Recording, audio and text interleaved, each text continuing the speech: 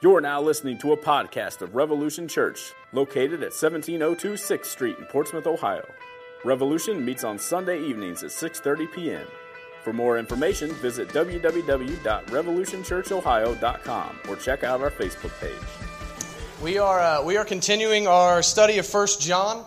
And again, I kind of came up with this too late to put it on any slides, but if I was going to call this study through 1 John anything, I would call it Simple Truths, right? Just because John doesn't, generally speaking, throughout this letter, he doesn't really crack our skulls with anything that we've probably never heard before, especially if you've been a Christian for any amount of time.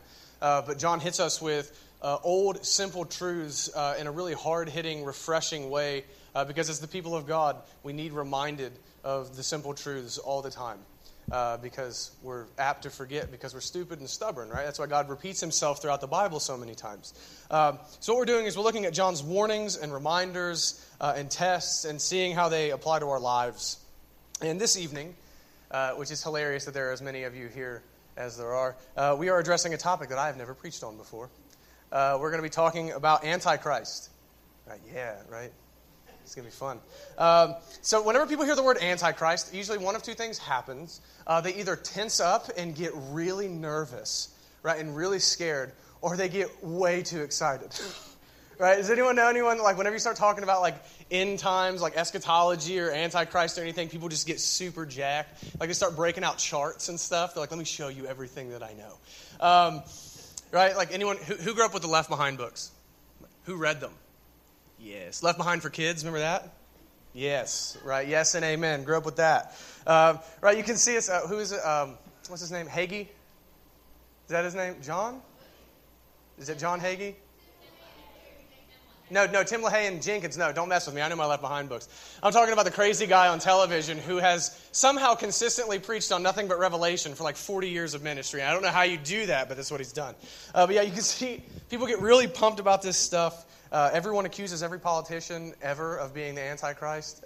If you Google Antichrist, you'll find pictures of like the last 6 presidents, and like it's really, really funny. Like Hillary Clinton, I saw someone, not that she was a president, but like someone like redded her eyes out and built horns on her, and it just had the beast under it, which I did get a chuckle out of, regardless of your political affiliations. That's funny.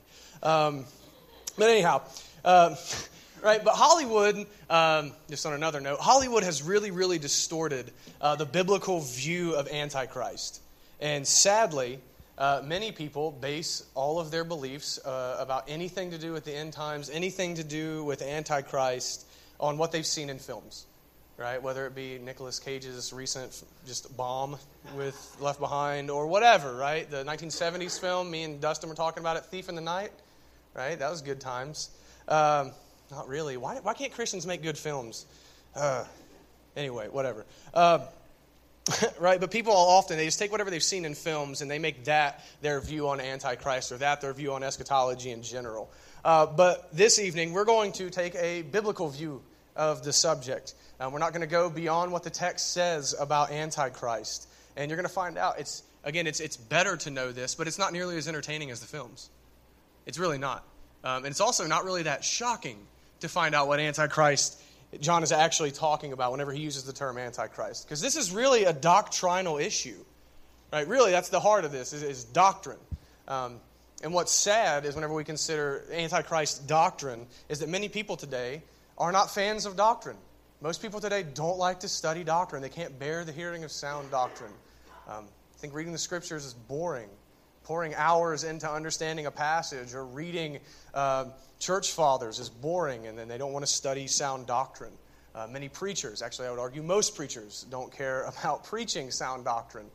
Most preachers around here probably haven't heard of a systematic theology and don't know what that means.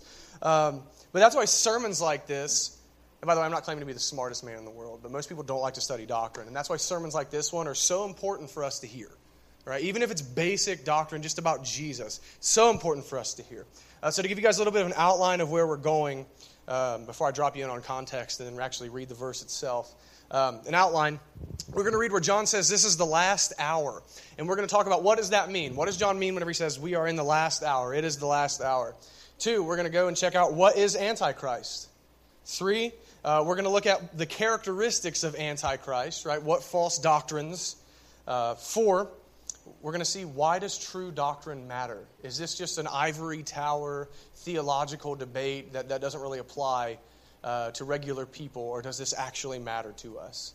Just boots on the ground as Christians. And then lastly, we'll go into application, where I will warn and encourage you in light of this text.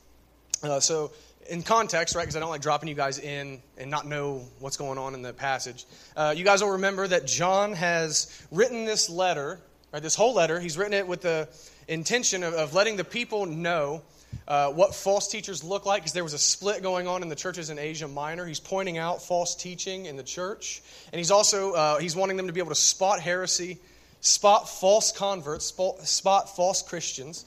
But he's also written this letter to encourage the true believers that are in these churches to persevere in the faith and stay true to the teachings that they had originally heard from the apostles and not turn from them.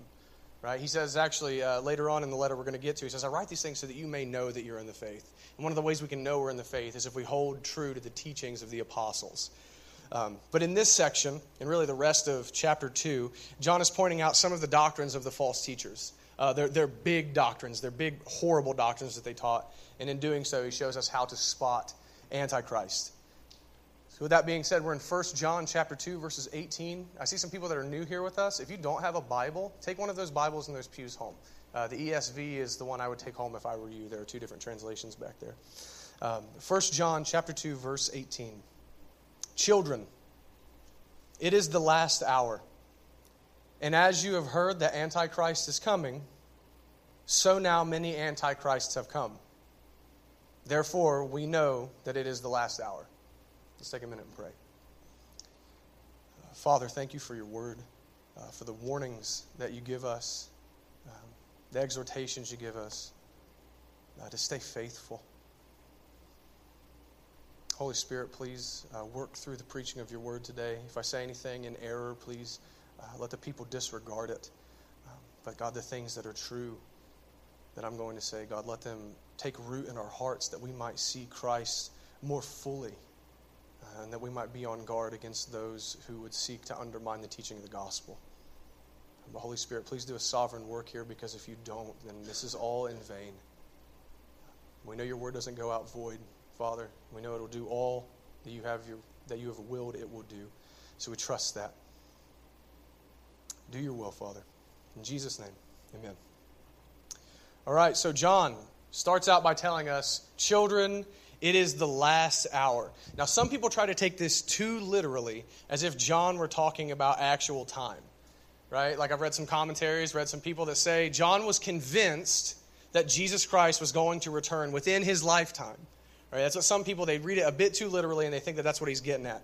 And in light of that, if you read it that way and think John's talking about time and that he thought that Christ was going to return within his lifetime, people will then often pose this argument. They'll say, John taught that the return was right around the corner. If that's what he's saying here, obviously, the return wasn't right around the corner for John, right? It's been 1,900 years since John wrote this letter. So John was wrong. And therefore, the Bible is wrong, because John claimed to be speaking on behalf of Jesus, and John lied, or John was mistaken. So therefore, we can't trust the Bible. Right? But that's not how we're supposed to read this text, right? The Bible is the inspired, inerrant word of God. We know that that's not the right way to read it. But consider this. Whenever John says this is the last hour, it is the last hour.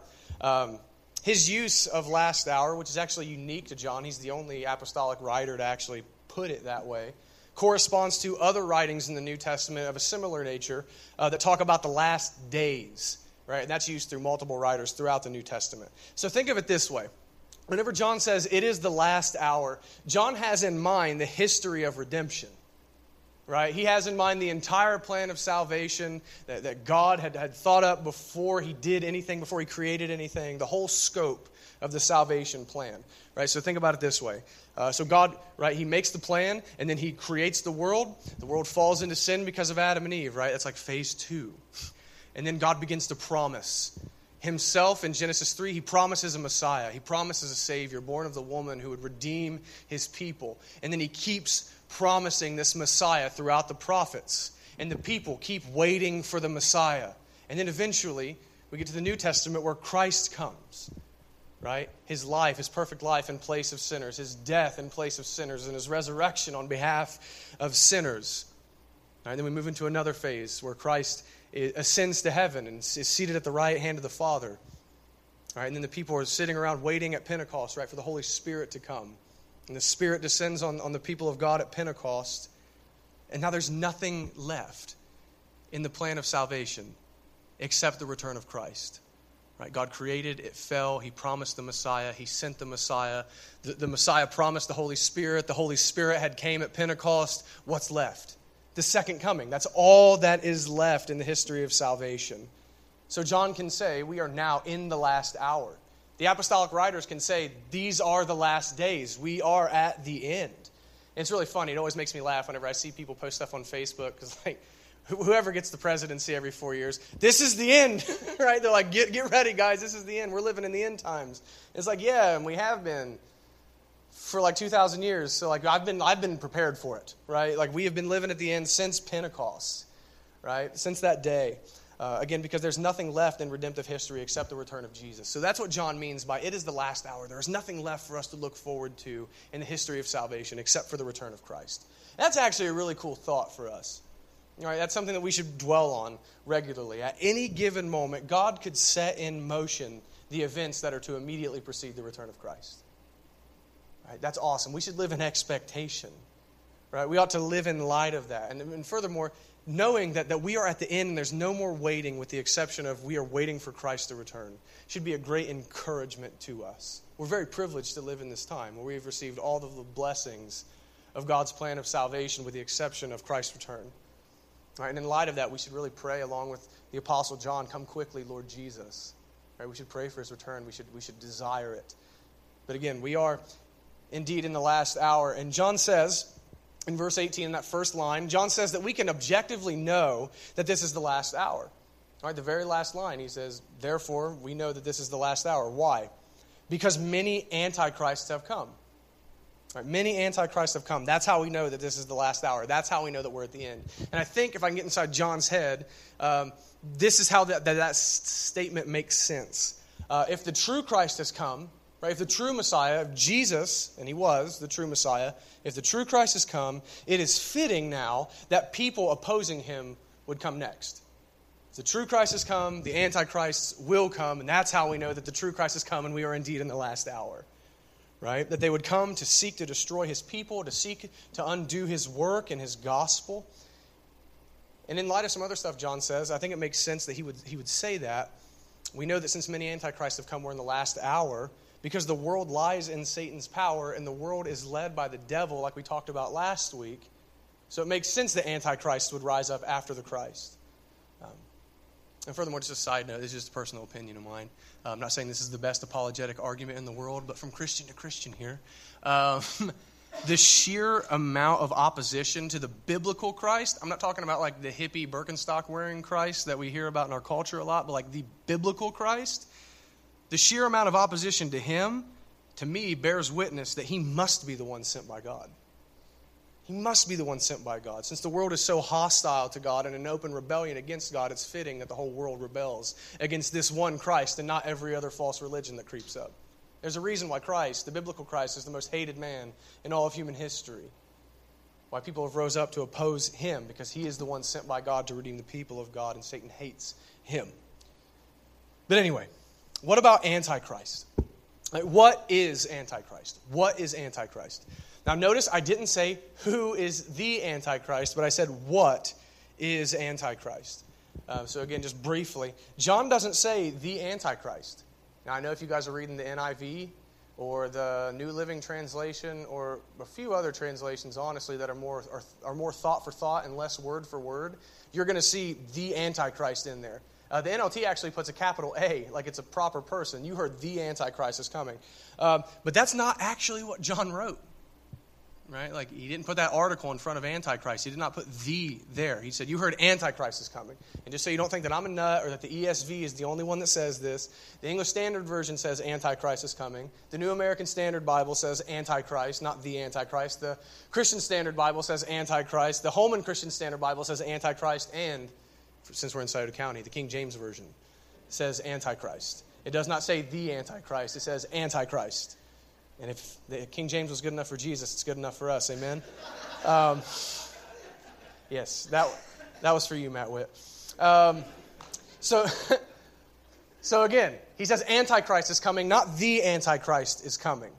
An interesting thing to note. So you guys are going to be experts on Antichrist by the time that you guys leave here this evening, because we're going to look at almost every single passage that talks about Antichrist in the whole Bible. And some of you might be surprised to know, John is the only biblical author to actually use the word Antichrist. And he never uses it in Revelation. He uses all of his references to Antichrist in 1 John and 2 John. 1 John 2:18, 2:22, 4:3, and 2 John 7. Those are the only places you're going to find that word in the entire Bible. Right? So again, it's a what, not who. Okay, it's a what. Because in the context that John uses that word Antichrist, in every single context, he is showing a principle. He is showing a spirit. He's showing a concept, not one person. He's showing the spirit of Antichrist, the principle of Antichrist. And again, just to be honest, whenever he says an Antichrist or the Antichrist, because he does say that in a couple of passages, like, who is the Antichrist? So anyone who denies the Father and the Son. Right, that's the Antichrist. Whenever he says an Antichrist or the Antichrist, it is always very plain in those verses to see, it's plain to see that multiple people can have the trait that he is describing. Right? It's never one person. You can see multiple people can have that trait. So I want to be, again, a lot of side notes before we can actually get into this and start cracking this open. I want to be intellectually honest with you and transparent with you. So some of you were saying, he is denying a figure to come that is going to be the representation of all that opposes Christ. Not necessarily. I'm still figuring that one out, right? But just for total transparency, Paul does talk about the man of lawlessness in 2 Thessalonians 2. And we're not going there. But he does talk about this figure who's going to claim all these things for himself that only God can claim. And it sounds like what generally people think of whenever they think of the Antichrist. Right? So Paul does talk about the man of lawlessness in 2 Thessalonians 2, and John does talk about the beast in Revelation 13. But again, that's not the same thing that he's talking about in 1 and 2 John. That's not the same thing he's talking about whenever he uses the word Antichrist. So, for total honesty's sake, just trying to be as transparent as I can with you guys, I'm still trying to figure out a lot of my eschatology, a lot of my end times views. So there may indeed be a figure coming that is the full embodiment of all that opposes Jesus Christ and his church, but that is not what John is talking about in these passages in his letters. All right, so I just wanted to get that out of the way. If any of you disagree with me, I'll fight you in the parking lot after church. Bring it on, right? But let's give a definition for Antichrist. Okay, and this is actually a definition from Joe Thorne, and I borrowed very heavily from him for this sermon because I love that guy. But Antichrist, here's how I would define it. This is how he defined it. Any teaching or person that denies or distorts the saving supremacy of Jesus Christ. Now, I'll read that one more time. Any teaching or person that denies or distorts the saving supremacy of Jesus Christ is an Antichrist. All right? So 2 things before we get into the teaching of Antichrist. The way that John describes it in his letters, Antichrist is an in-house problem. It is a problem within the visible church. It's a problem among professing Christians. Right? In verse 18 he says, many have come. And then verse 19 says, and they have gone out from among you. Right? So they were once in the church. So Antichrist is a problem within the church. It's not out there. Antichrist is a problem with people who claim to be Christians, people who claim to be pastors, people who claim to be preachers and teachers and scholars and have PhDs and all that good stuff. And they do this. They oppose the saving supremacy of Jesus. This is an in-house problem amongst professing Christians. Right? So we wouldn't necessarily call a Muslim or an atheist an Antichrist. This is someone who's professing to know Jesus, but teaching all that opposes his gospel and his person and work. All right, so that's 1. 2, this is not a future problem to look for. Right? This is a problem right now. John wrote this in the 1st century. This has been a problem then, and it continues today. It's continued through all of church history. And you can see this problem in Christian bookstores. Right? I love the dude that owns Praises, but every time I go in there, I want to burn that place to the ground. Right? I'm serious. He'd get the insurance money. It'd probably work out for him, honestly. Right, but you can see this Antichrist junk in Christian bookstores. You can get on Facebook and see some stupid stuff getting posted on there. You can see it on television with junk like TBN. You can see it in a lot of really liberal seminaries that claim to be Christian seminaries. You can see it in all kinds of places. There's all kinds of Antichrist garbage out there. The reason why I bring all this up is because we must be on the lookout. We must indeed be on guard, because we live in a time where people don't care about sound doctrine, like I said in the beginning. We live in a time where people could care less. I just love Jesus, right? Well, which Jesus? What did he do? Why do you love him? Why should I love him? Is he God? Is he not God, right? I just love Jesus and I don't care about doctrine is a really good way to make yourself very susceptible to Antichrist. It's a really good way to become Antichrist yourself. But again, the fact that people don't care about sound doctrine leaves them wide open and unprotected against Antichrists and all sort of false teachers. But whenever John says Antichrist, I think he shows us some qualities that we're to look for. All right, there are certain qualities that make up Antichrist, and they're pretty narrow, I would argue. They're pretty narrow qualities. Now, there are many ways to be a false teacher, but here we're talking about specifically false teaching that gets categorized as Antichrist. Pretty narrow categories. First, I have 3, and I got some subpoints, so this will be good. The first thing, Antichrist denies Christ alone as Savior. Antichrist denies Christ alone as Savior. 1 John 2:22.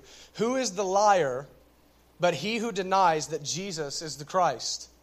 This is the Antichrist, he who denies the Father and the Son. Right? I know he who denies that Jesus is the Christ is not called Antichrist in that first sentence. He's called the liar. But the liar is parallel to Antichrist in the next sentence. Okay, so who is the liar? He who denies. This is the Antichrist, he who denies. Right, so I think that we can say that the Antichrist denies that Jesus is the Christ. But what I want to focus on is the Christ. Because I think there's some things that we can say about that Jesus is the Christ. I think there's 3 things that we can talk about whenever we're talking about denying Jesus as the Christ. And the first one, anyone who denies the exclusivity of Christ is an Antichrist. And what I mean by that is Jesus, like the church is as inclusive as humanly possible in the sense that anyone from any race, any form of religion, any nationality, anything can become a Christian. Submit to the Lord Jesus Christ. Believe on Him. Follow Him. Then you're a Christian. Right? We'll accept anyone. We're inclusive. No one is barred because of their upbringing or anything like that. But Christ is exclusive. Christianity is exclusive. He is the Christ. And anyone who denies that He is the Christ, as in the only Savior, and that there is no other Savior, is an Antichrist. Anyone who would want to say that there are other ways to be made right with God apart from faith in Jesus Christ is an Antichrist. Jesus Christ claims exclusivity of salvation in Himself in John 14:6. Jesus said to him, I am the way and the truth and the life. No one comes to the Father except through me. No one receives reconciliation or peace with God except through me. But again, in opposition to Jesus being the Christ or the Savior, the Messiah, people claim that there are many paths to God. That all people know God, they just know Him in a different way. And that may be an attractive sounding thought, but it's just nonsense. Right? Because if that were the case, then Jesus Christ is a liar because He says He is the only way. And furthermore, His life, death, and resurrection was in vain and completely unnecessary. If there is more than one way apart from Christ to be saved, then Jesus died for no reason, and He is a liar every time that He says, I am the only way to be saved. That is blasphemy. Utter blasphemy. That is the spirit of Antichrist. And you see this often with liberal Christians. I use that term if you're listening to the podcast, air quotes. With liberal Christians or scholars. Again, people say we should accept all people and all religions as brothers. Right? We all really worship the same God. People who oppose this teaching, people who teach this, rather, that there's more than one way of salvation, they lead people astray and they oppose Christ. Another way that you can deny Jesus as the Christ is to deny the work of Christ, right? The atoning work of Jesus. And I say that because if you deny Jesus as the Christ, that He is the Messiah, that's what that word Christ means, that He is the Messiah. Well, being the Messiah implies work to be done. It implies saving work on behalf of God's people to be done. And again, there are some liberals, theological liberals, who would claim that the death of Jesus did nothing for anyone. Right? There are some theological liberals who actually deny His bodily resurrection.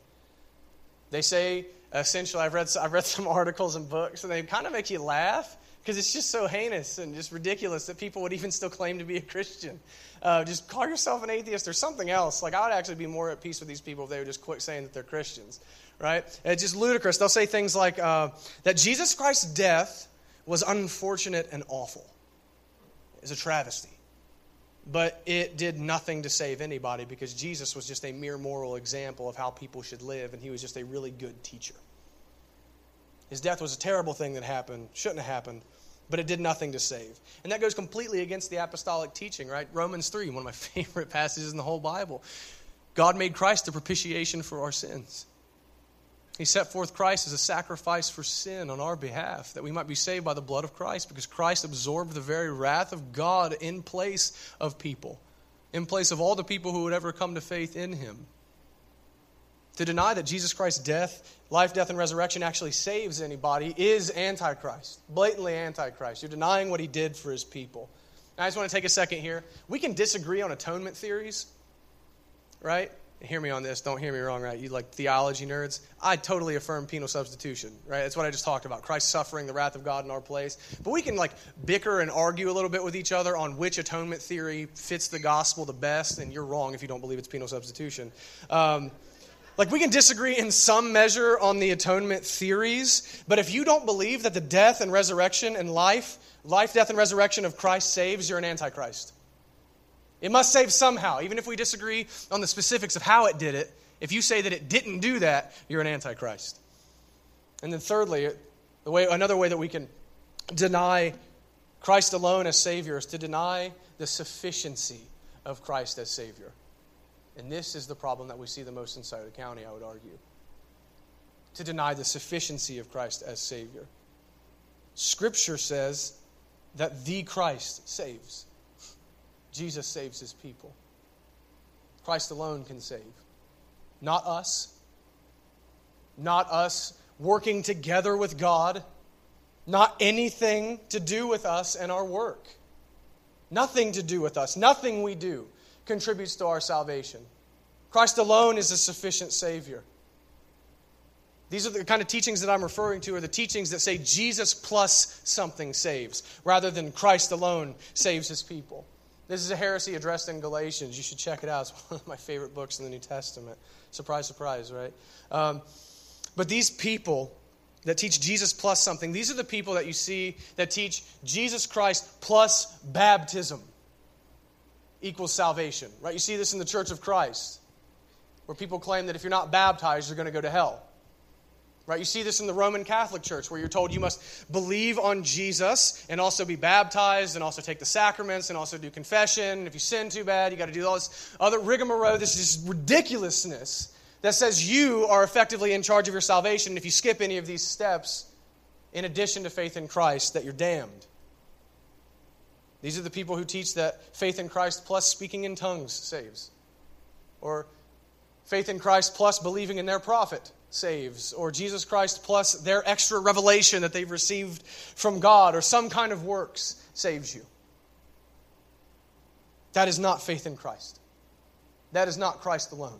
That is not the Christ saves. That's the Christ plus my efforts save. That's just a stupid attempt at self-salvation, and it renders Christ's work ineffective.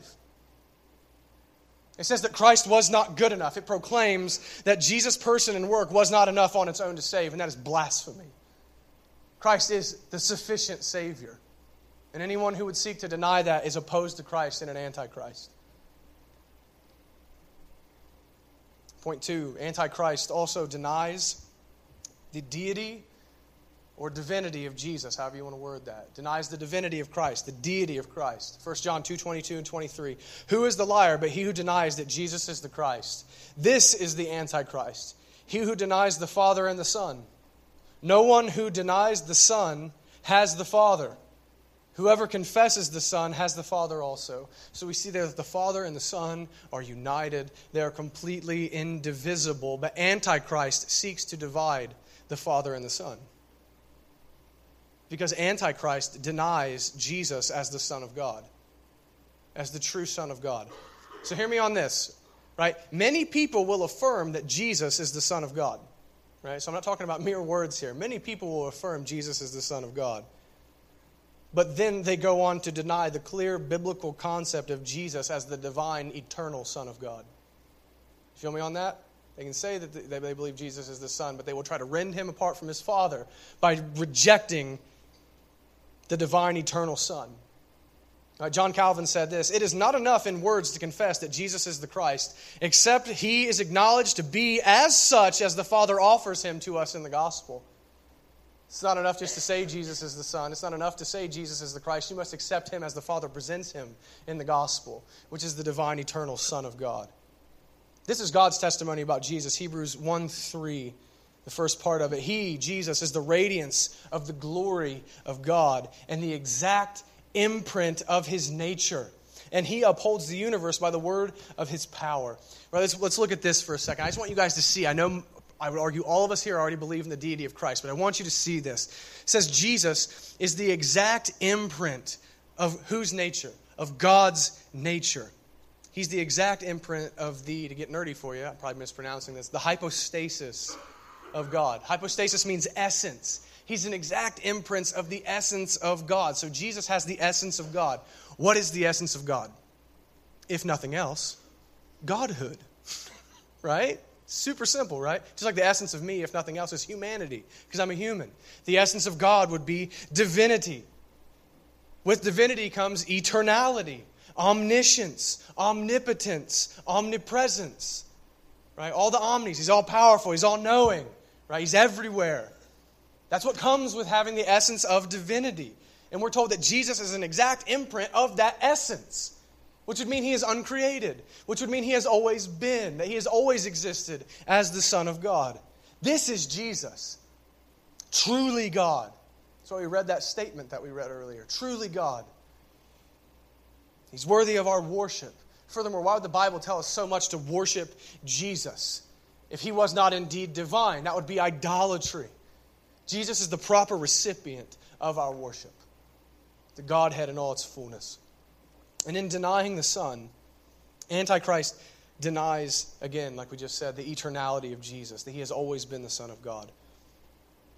And in denying that Christ has always been the Son and has always existed as the Son is a denial of the Trinity. And this one's probably going to get me in trouble.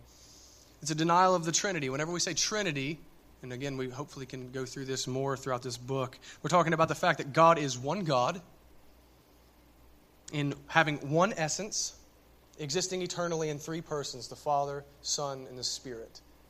Right? Distinguishable persons. The Father is not the Son is not the Father, the Son is not the Spirit. They're distinct persons, and yet they all have the essence of divinity. Not three gods, but one God.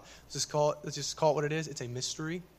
We can affirm truths about it, but none of us is really going to ever wrap our head fully around it. But we can affirm it. We can see what the Bible clearly teaches about it. But Antichrist deny that Trinity. Antichrist deny the very nature of God by denying that God is Trinity. Right? But John tells us that Jesus has always been. He's always been beside the Father.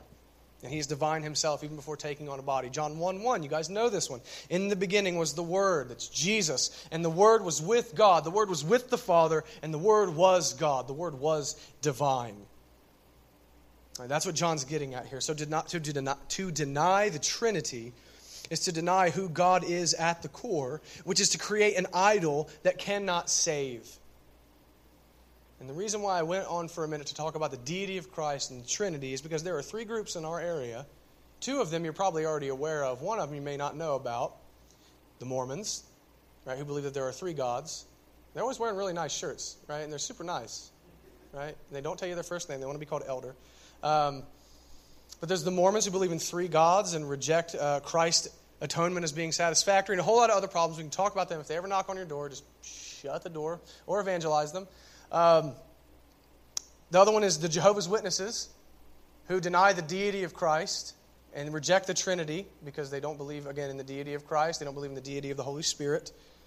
And then there are the Oneness Pentecostals, and that's the one maybe you guys don't know about. Generally speaking, people around here call them apostolics. These are not to blanket statement all of them. These are people that, generally speaking, the women don't cut their hair and they wear a lot of denim skirts. And the dudes don't wear shorts ever.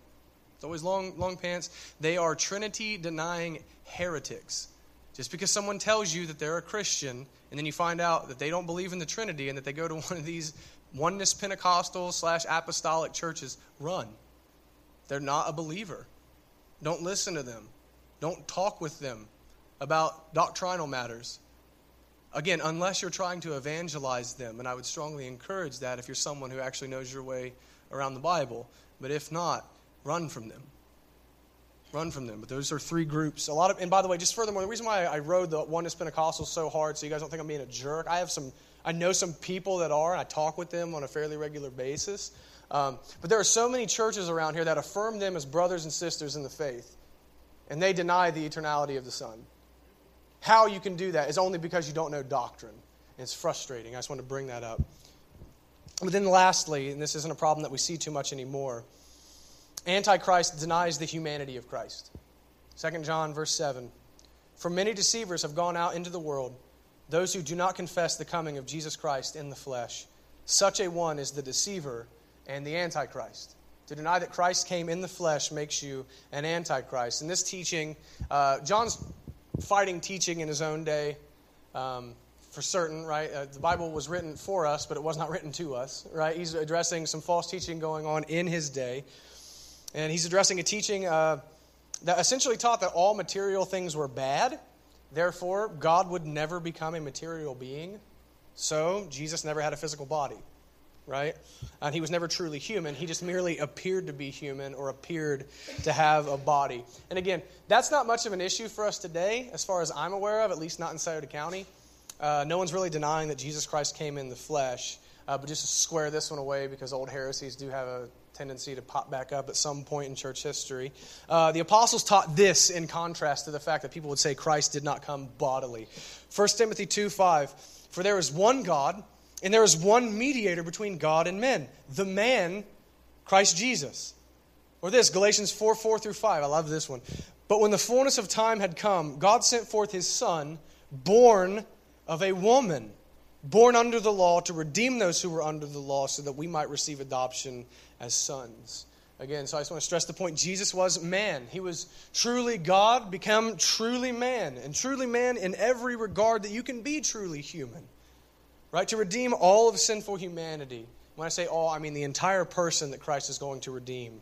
Jesus had to embody all that is human.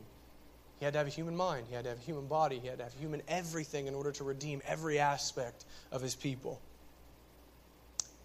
So I know what you're wondering.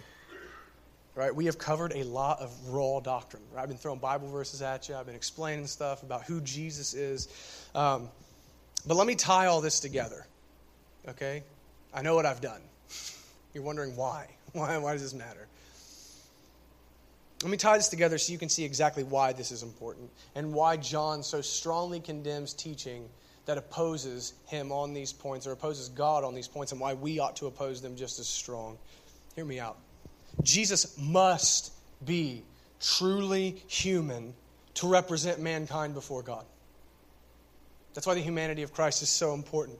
He must be truly human to be the last Adam. He must be like the first Adam in every regard. Adam represented us in the covenant of works, and he failed miserably. He ate the fruit that he wasn't supposed to eat, and now sin has entered the world, and we are under bondage to sin unless Christ sets us free. And Christ sets us free because he was our new representative. Where Adam represented us in sin, Christ represents us in righteousness. Christ must be fully human to represent humans in order to keep the law on our behalf, in order to die as our substitute. He must be man because only man can stand in the place of men.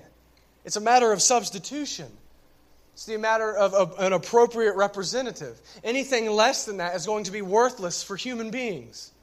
If he was partly God, then he could die in place of, or partly man, he could die in place of demigods, I suppose. He had to be fully man in order to die in place of men, in order to live in place of men. Anything but that is worthless. And furthermore, Jesus must be fully God to take the wrath of God and come back from it. It takes God, consider this, it takes God to satisfy God. Can any mere human being satisfy God? No. God is only satisfied in himself because only God is perfect. Only God can be perfect. Jesus must be fully God in order to satisfy the demands of God, because God is only satisfied in and of himself. Furthermore, Jesus must be fully God because only God in 6 hours on a cross could pay for an eternity of hell for untold numbers of sinners. If you're wondering how that works, it's the quality of the sacrifice. That God would suffer for 1 millisecond in place of sinners would be enough. The quality of the sacrifice was perfect. Christ must be God in order to atone. And lastly, Christ's work must be fully trusted in. And when I say fully trusted in, I mean alone trusted in. We must believe that Christ has saved us by his life, death, and resurrection, his obedience to the law on our behalf, his suffering on the cross on our behalf in place of sinners, and his resurrection from the dead. We must believe that only he saves, that his work alone on our behalf justifies us, reconciles us with God. Peter says this in Acts 4:11 and 12. This Jesus is the stone that was rejected by you, the builders, which has become the cornerstone. And there is salvation in no one else, for there is no other name under heaven given among men by which we must be saved. So we see he must be fully man, or truly man. He must be truly God, and he must be trusted in alone as a sufficient Savior. This isn't an ivory tower theological issue. It's not. This is a boots-on-the-ground gospel issue. This is gospel doctrine. This is the only message that saves sinners. Any other teaching outside of what we've covered this evening preaches a false Christ and therefore a false gospel that is worthless to save anyone. We must have the true Christ if we're going to be saved. John is not being dramatic. This is vitally important stuff for us. Doctrine is intensely practical. It matters. I can't drive that home to you enough, especially with a lot of churches in our area and a lot of influence that you'll see. And I'm not just trying to bag on all churches in our area. I don't want you guys to get the wrong idea. But just the stuff you guys see on the internet, all this other stuff, people just trumpet forth over and over again. Doctrine doesn't matter. It doesn't matter. But here's what we see in the Bible. 1 Timothy 4:16, Paul's exhorting a pastor. He says, keep a close watch on yourself and on the teaching, and on the doctrine. Persist in this, for by doing so you will save both yourself and your hearers. You guys, keep a close eye on your doctrine, because in doing so you will save both yourself and your hearers. Because you must have sound doctrine. 2 John verse 9 says, everyone who goes on ahead and does not abide in the teaching of Christ does not have God. Whoever abides in the teaching has both the Father and the Son. This stuff matters. We must abide in this teaching. We must continue believing these doctrines about Christ in order to abide in him. And if we don't, we have no life in him, because we're rejecting him as he truly is. This stuff is intensely practical. So for application, I want to hit these as quickly as I can. I want to warn you and I want to encourage you. All right, so the first thing, let me give you guys a negative statement. Do not, please hear me on this, Lord help us, because we have a spirit of this in our church sometimes. Do not make every doctrinal issue an Antichrist issue. Yeah, I know some of you out there. Don't do that.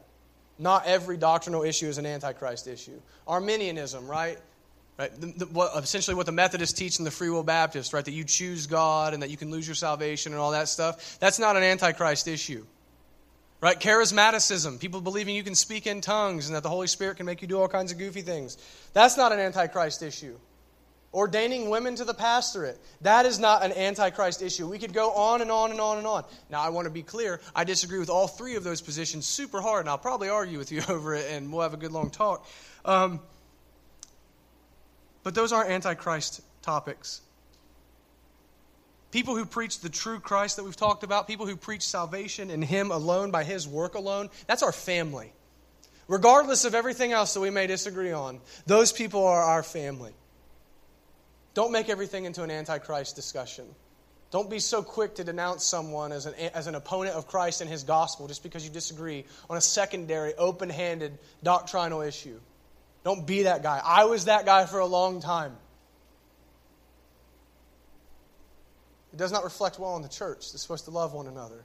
and make allowance for one another's faults and poor theology at times. But again, I got to say this, there are other false teachers though, right? We narrowly have covered Antichrist. There are people that teach that sin is okay, that good is evil and that evil is good, that Scripture has errors in it. There are many other kinds of false teaching that lead people away from Christ and lead them to hell, and we should condemn them. But we keep unity with our true family. Anyone who preaches the true Christ and salvation by Him and His work alone.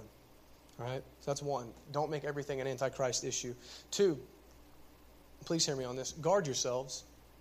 I'm not being dramatic here. Guard yourselves. Be cautious. Not everyone who claims to preach or talks about Jesus is from God. Not everyone who says they're a preacher of the gospel is a preacher of the gospel. Not everyone who says that they write Christian books actually knows the Christ that they claim to write about. Not everyone who has a PhD in theology believes anything that they were taught. Guard your reading, right? Actually, before I go on to the rest of this, let me just tell you, I'm not saying guard your theology and guard your doctrine because I think that I'm right and everyone else is wrong. I mean, obviously I do. I wouldn't say the stuff that I say. But this isn't an issue of, obviously, dude, truth is exclusive. If I'm right, everyone else has to be wrong, and I think that I'm right. So, I'm not up here saying I want you guys to believe this stuff because I'm right and they're wrong. This is a pride issue for me. Whenever I say guard yourself, I know that I'm younger than quite a few of you. I look out at the members here as if you're my kids. And I get really nervous whenever I see you guys reading books by authors that I've never heard of or authors that I know are heretics. I get really nervous whenever I see or hear about you guys listening to certain teachers that aren't exactly kosher. Whenever I hear you guys visiting churches that I don't know anything about or I know are pretty muddy with the gospel and certain doctrinal issues and issues on repentance, I get nervous. Like, I have to imagine this is similar to what it's like being a parent. And I love you guys. I want you guys to guard yourselves. And I can't obviously be there with you every moment to hold your hand, so I want you to be cautious with what you read, who you read. I want you to be cautious with the sermons you'll listen to, the churches you'll visit, the podcasts you'll listen to. All right? And if you're not sure about something or something seems weird to you or something smells wrong, right? Come talk to me or Stephen. We're your pastors. God has given us to you guys as a tool for you to help shepherd you and help you and to fight off wolves when necessary, and we will do so when we must. All right, but Paul said this, so just be careful and never let your guard down. Acts 20, verse 29 through 31. I know that after my departure, fierce wolves will come in among you, not sparing the flock. And from among your own selves will arise men, speaking twisted things to draw away the disciples after them. Therefore, be alert, remembering that for 3 years I did not cease night or day to admonish everyone with tears. Be alert. There will be people who rise from among you, hopefully not here among us at Revolution Church, but among people professing to know Christ, who will try to draw you away from Jesus. Be alert. It was a problem then. It's a problem now. Please be on guard. And then lastly, I want to encourage you with this. I know this sermon's been largely negative. But rejoice. Seriously, rejoice is my favorite exhortation to give you guys. Rejoice in the fact that you do know Christ. You know the true Christ. You know the one who saves. And rejoice in why you have come to know the true Christ, why you reject the false Christs that false teachers and Antichrist would try to show you. You believe in Christ. Matthew 16, Jesus said to them, "But who do you say that I am?" And Simon Peter replied, "You are the Christ, the Son of the living God." And Jesus answered him, "Blessed are you, Simon Bar-Jonah, for flesh and blood has not revealed this to you, but my Father who is in heaven." Rejoice in that. If you believe in the true Christ, the one who suffers the wrath of God in place of his people, the God-man, the eternal one, the firstborn of all creation, the firstborn of the dead, the Messiah, the promised one, the Holy One of Israel, if you trust in him, rejoice because God has revealed that Christ to you. Flesh and blood can reveal a false Christ to you, but only God can reveal that Christ to you. Rejoice in that. God revealed him to you in order to save you. You are not antichrists. You are disciples and the beloved bride of the only Christ. Rejoice in that. I'll leave you guys with Jude's benediction. Now to him who is able to keep you from stumbling and to present you blameless before the presence of his glory with great joy, to the only God, our Savior, through Jesus Christ our Lord, be glory, majesty, dominion, and authority before all time, and now and forever. Amen. Let's pray. Father, thank you so much for revealing the only Christ to us. The true Christ, the one that you promised your people. Thank you for the warnings that you give us in your word. God, may we heed them.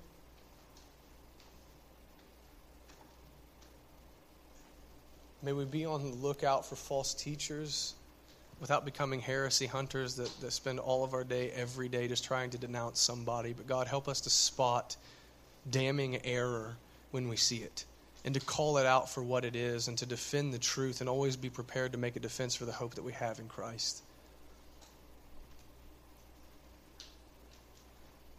God, thank you so much for sending Christ to us and revealing him to us. Help us to be on guard, to keep unity with those who are actually our brothers and sisters, and to rejoice always in that we have come to know you